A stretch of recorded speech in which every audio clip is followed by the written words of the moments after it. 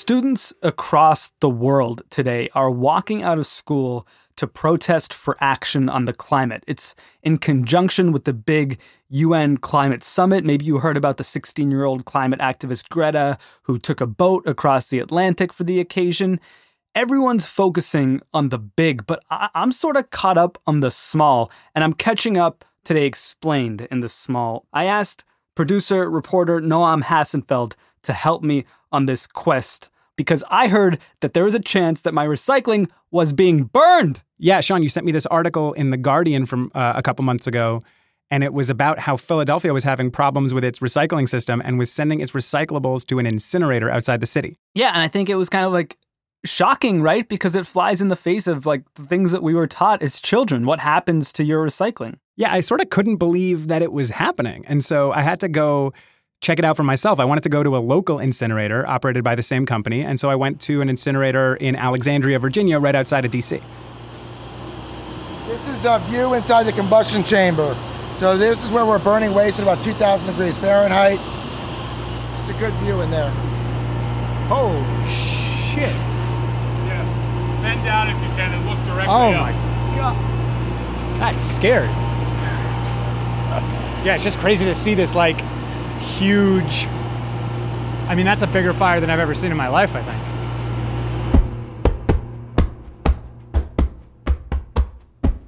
The U.S. is in a recycling crisis. Say goodbye to recycling if you live in the city of Deltona. With lower demand for recyclable products and rising cost of recycling, the city decided to suspend its recycling program. The city of Jackson is suspending its curbside recycling program until further notice. In Sierra Vista, concerns over contamination and cost forced city leaders to do away with curbside service. A slow-moving recycling crisis. This comes after China stopped accepting the bulk of American recycling last year. So now we're sending this stuff to Southeast Asia. So we were doing that for a while. What's happened is because there's so much plastic that we're talking about, a lot of the Southeast Asian countries have now been overwhelmed, and they have also put in their own plastic bans. So there's all these tons of plastics basically floating around with no clear home. The story of this recycling crisis starts at the beginning of 2018. That was when China essentially stopped accepting the world's crap. The ban was disruptive. About half of the plastic that we were recycling was getting exported to China. Jenna Jambeck. She's a National Geographic Fellow and a professor at the University of Georgia.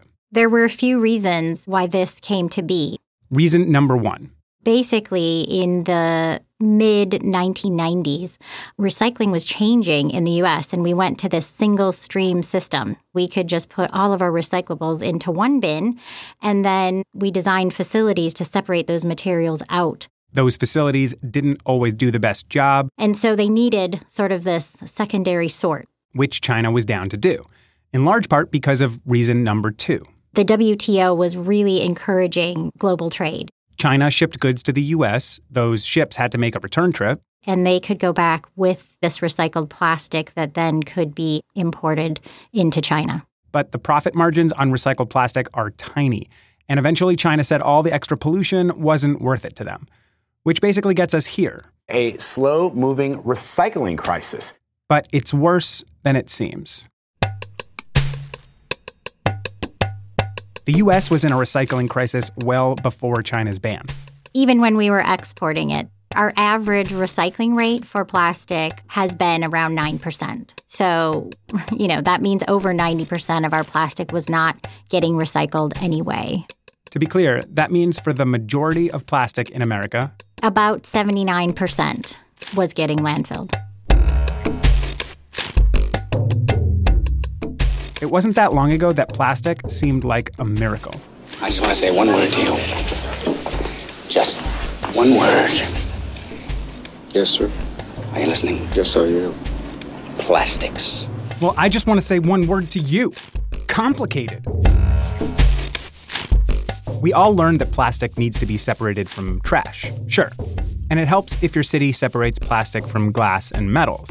But beyond that, plastic needs to be sorted from other plastic. You know those numbers on the bottom next to the recycling logo? Those are actually different types of plastic all made from different materials, all of which have to be separated. 1s and 2s are more recyclable. Those are things like your beverage bottles, your detergent bottles, milk jugs, peanut butter jars. Then from there, numbers 3 through 7s are things like polypropylene. Like the container my takeout came in on Thursday. And things like PVC, when you think of like water pipes and things like that. And they all have different properties in terms of processing, so you can't mix them together. And when you get to some of these higher numbers, more plastic starts ending up in landfills. There's many places that really just even wouldn't accept them in the first place because, again, you don't have enough value in capturing those. And then what we are putting into the recycle bin, if it's contaminated, then that doesn't get recycled itself. And so that percentage that is able to even be recycled just gets smaller and smaller. But great news, even this is way worse than it seems. The U.S. only recycles 9% of its plastic. Seems bad, but that's only plastic we recycle once. And most plastic can only be recycled once or twice. Really, recycling just delays. It doesn't ever really prevent disposal at whatever point, and that would be in a landfill or incinerator. And so it really simply only delays that eventual disposal that's needed. So only some plastic can be recycled, and during the process, more and more gets disqualified. And that only delays the inevitable, which is plastic going to an incinerator, a landfill, or even worse, the ocean. And all of that is happening while plastic production is skyrocketing. There's a great future in plastics. That has been rapidly increasing since we started recording this in 1950. And annually now, it's over 330 million tons. We also calculated the cumulative amount of plastic that we had produced, and that was equal to 8.3 billion metric tons. It's very hard to imagine. And even when we turned it into something like it's actually equal to 80 million blue whales, it's still very hard to imagine.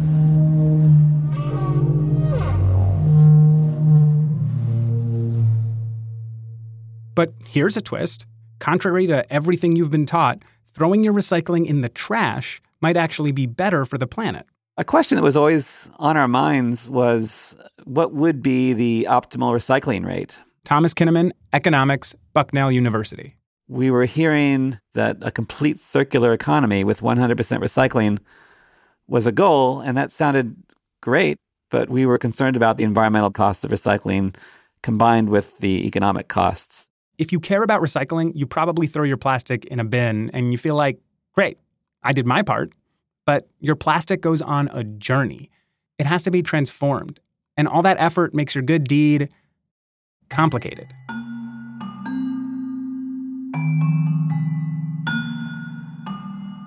At each stop in the recycling journey, there are both economic and environmental costs. So that recycling bin is put out on the Monday morning with all of your other recycled materials, and probably a different truck than the garbage truck will come down and collect those recycled materials. The truck dumps it at some processing facility where all the plastic is separated, ideally. This is all ideal because a lot of the plastic ends up in the landfill at this stage, because they open up the recycling truck and there's plastic wrap in there and, vegetable containers and different types of plastic that buyers don't want in their plastic. And so the buyer comes and looks at it and says, I won't take that, and it ends up going to the landfill. But if it is being truly recycled, then it will be put in a container with other exact materials like it. And that container will then be trucked somewhere else, probably far from your home. So that's a long truck drive, probably shredded into little bits, which required energy. Those little plastic bits then could be used in some type of new product. Think about every individual cost in that journey. The cost of the trucks, the equipment, the labor, the gasoline necessary to go around and collect the recycled materials. The materials are then processed. This requires energy as well as additional labor. All of that energy and all of that labor has a significant environmental cost. In the end, adding it all up, plastic is one of those materials where the benefits are outweighed by the costs. My results suggest maybe we shouldn't even be considering recycling for plastic, given that the social costs seem to be higher than if we were to do other things with it. You're basically saying that recycling can be bad for the environment, not just like neutral or forgettable, but actually bad. It can be. Landfills tend to be closer to a municipality than a final recycling outlet is. Or you take it to the coast and have it shipped to a developing country which still does ocean dumping. Which bottle is more likely to end up in the ocean? The one that you sent to your Missouri landfill or the one that's being shipped to a developing country that still dumps in the ocean? So in some cases, recycling could actually be bad for the planet. Absolutely. And why do you think these sort of second layer questions about, whether recycling can actually be good or bad are not necessarily being asked by most people? I think it became more of a social question than an economic question. The idea was that we produce too much garbage. It's not sustainable. Recycling is a way of kind of entering into a more circular economy, and therefore it just makes sense to do this. Yeah. And I think recycling maybe at some point was considered to be sort of like a gateway activity, a gateway into the world of responsible environmental living, that, we can get people starting to recycle. This will trigger other questions. How else can I help the environment? Maybe I'll stop driving everywhere and get my bike working and use that more often, or I'll walk. And I'm not sure that's taken off like that. Instead of a gateway, maybe it's been used as an excuse. Like, hey, I recycle. Now I don't need to do anything else. And so I can continue to drive my SUV to work and keep my house nice and cold in the summer because I recycle my plastic. I'm okay. I'm doing something. Let's say I'm putting you in a situation where you're standing in front of a trash can and a recycling bin, and you're holding that one water bottle. For you, the cost is exactly the same. You can put it in either bin. Right. Which would you decide to put it in yourself? Well, I'm a creature of habit like so many of us. So I still find myself putting it in the plastic bin. It's possible that we want to keep this supply chain going just in case there is technological innovation that occurs soon. We're all hoping for that, right? But to be clear, for right now, it's better to throw that bottle away? With plastic, yeah, it's better to landfill or incineration.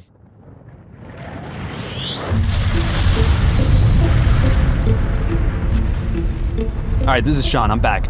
I started off this whole thing saying incineration is shocking. That absolutely cannot be the thing we should do, right? But what if it is? Noam stares down the fire after the break on Today Explained.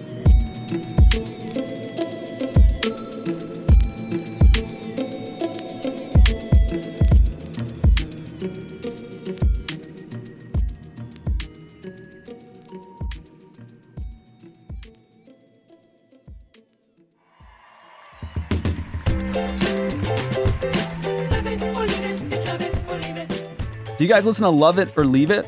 It's a podcast hosted by John Lovett, presidential speechwriter, comedy writer, co-host of Pod Save America.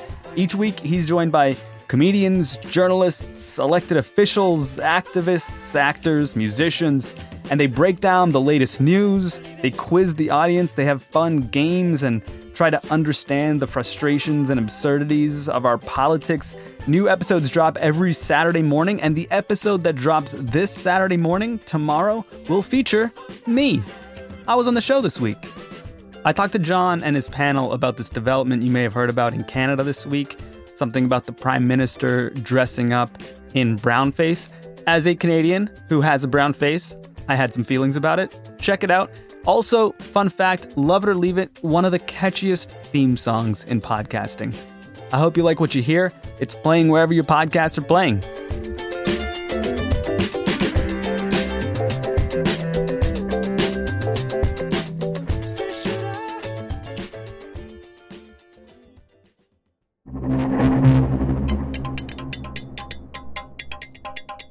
Before we get to incineration, let's just set the stage. Our recycling system is broken. The vast majority of America's plastic is not getting recycled. It's mainly ending up in landfills, or worse, the ocean. So what do we do? Well, to figure it out, I hopped on a bus Stop requested. and headed down to the Covanta incinerator in Alexandria. It's one of about 100 waste-to-energy plants in the U.S., and like the name says, it's designed to do two basic things: get rid of waste and generate energy. All right, it can be a little dusty out there, and we've a few thousand tons of trash, so there will be an odor too. Kevin McGonigal, environmental compliance specialist. He also gives the tours. Yeah, there's an odor. To be honest, though, it's not that bad. Like, it's certainly not as bad as where I used to live in New York. So yeah, the crane operator is operating the crane or claw using a series of joysticks. We're in a giant warehouse. There's a guy on a perch operating a jumbo version of that arcade claw game, picking up mountains of crap instead of teddy bears.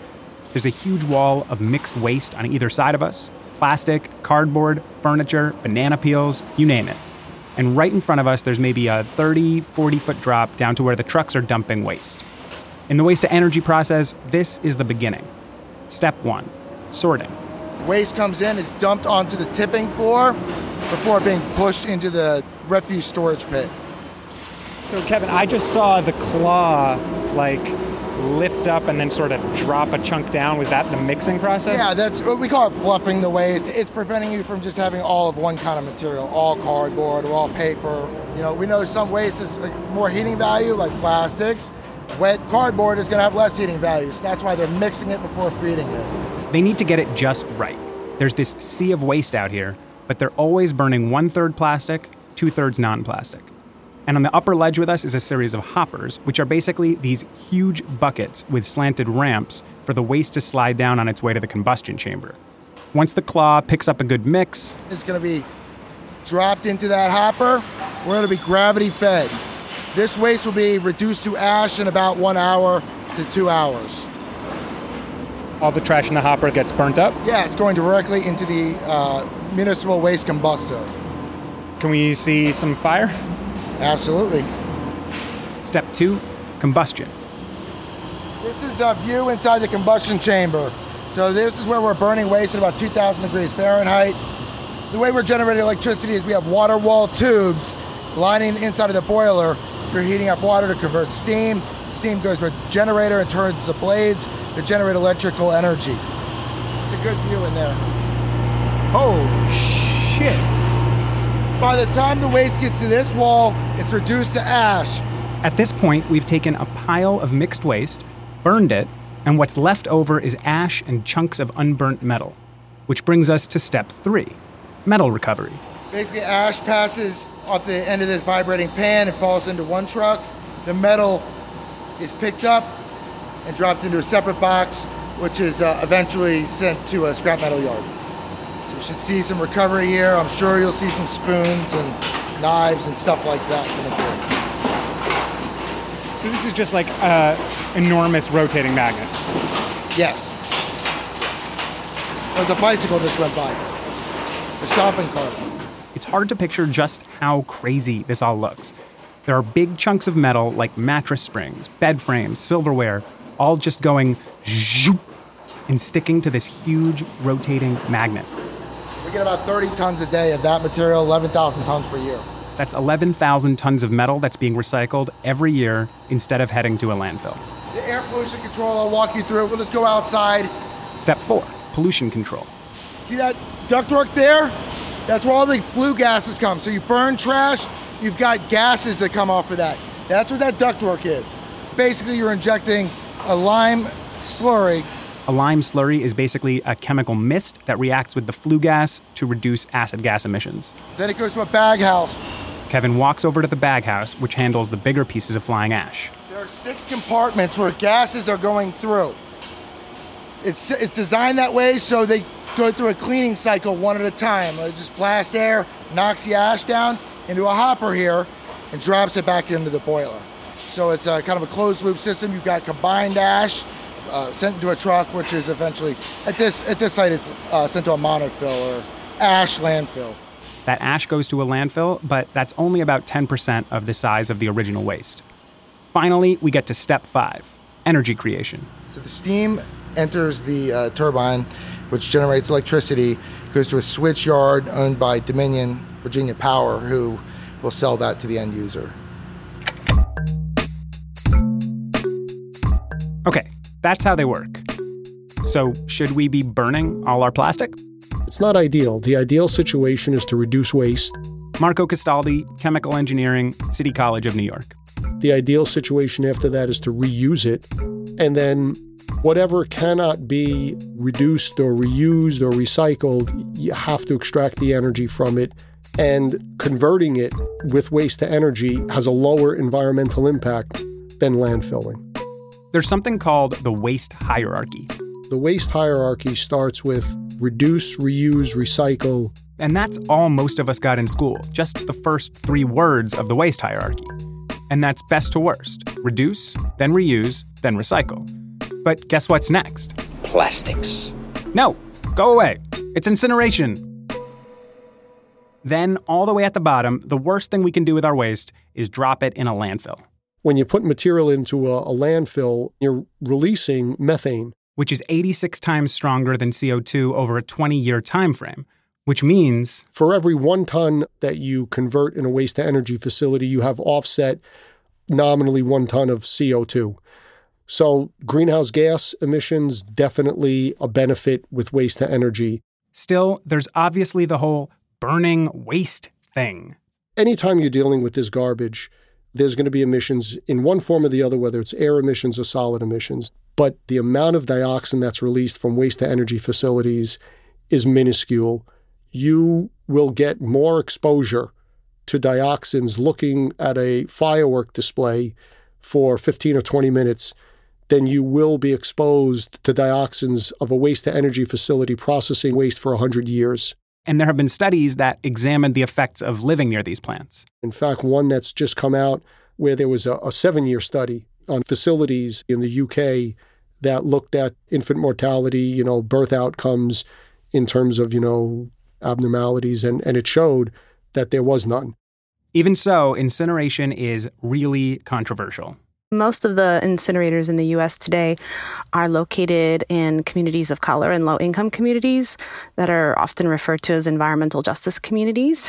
And they contribute pollution to local communities that are already overburdened by other pollution sources. Ana Baptista runs the environmental policy program at the New School in New York. It's very difficult, if not impossible, to trace public health outcomes to any one particular facility. What I am confident about is incinerators are definitely contributing to the overall pollution burden in a community. Environmental justice communities, if you ask them what their target is, they would say they don't prefer landfills or incinerators. Professor Baptista wants the world we were promised. Ideas like zero waste solutions that divert a lot more of the waste stream to composting and to recycling, and in some cases, looking at opportunities to reduce the overall burden and load on waste systems.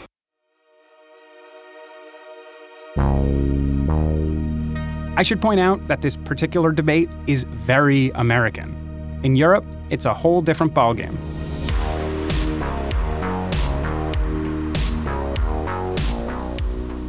First of all, they're just way better at recycling. They're also way more into incinerating. There's about 500 incinerators in Europe.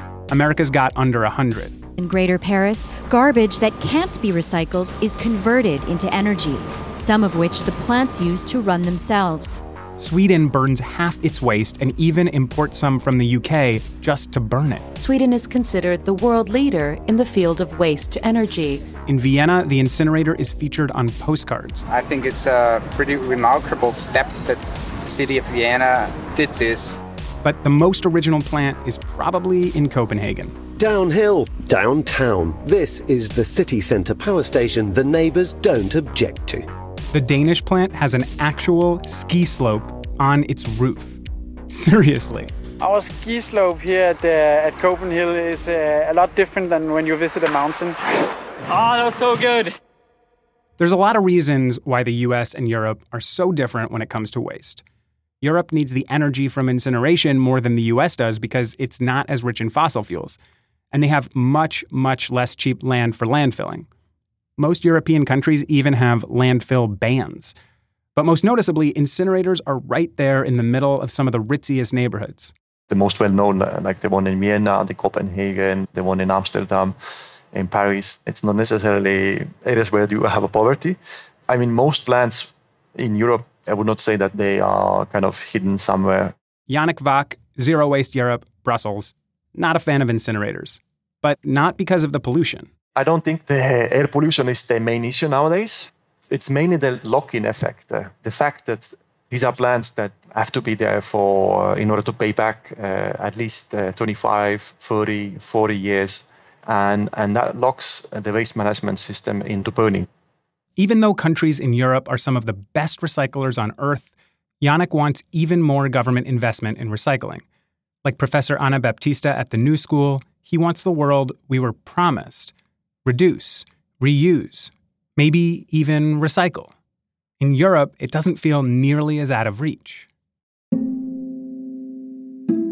Back in the United States, things are a little more dire. China doesn't want our plastic. We're using more and more of it every day. Only 9% of it is getting recycled, and then people are scared of incineration. But maybe that's because people don't understand just how bad waste really is. And who can blame them? Europe is burning things out in the open. We're mostly doing it in poor neighborhoods and communities of color. Europe talks about landfill bans. The US talks about plastic straw bans. And that is not putting much of a dent in those 80 million blue whales worth of plastic. Incineration can and should be part of the solution, but we can't just go burning all of our plastic. Plants can't handle it, which is why Covanta stopped burning recyclables outside of Philly and has rejected similar offers from other cities too. What's left is a choice with no easy answer. Either we stop making so much plastic, or somehow we innovate our way out of the problem. In a sense, China forcing our hand here might have been a good thing. It might force us to confront the ugly realities of incineration, or the even uglier realities of landfills, or the ugliest reality of floating plastic islands the size of Texas. Whatever the less than ideal scenario is, we're living it right now. And most of us don't even know it.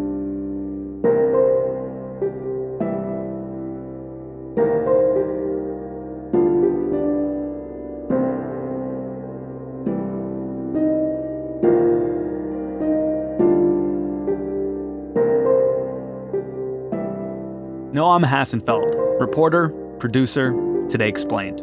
I'm Sean Rameswaram. Irene Noguchi is our executive producer over here. Afim Shapiro's the engineer. Bridget McCarthy, Amina Al-Sadi, and Halima Shah produce as well. Will Reed has been our summer intern up until today, but all good summers come to an end. What he's taught us is that where there's a will, there's a way.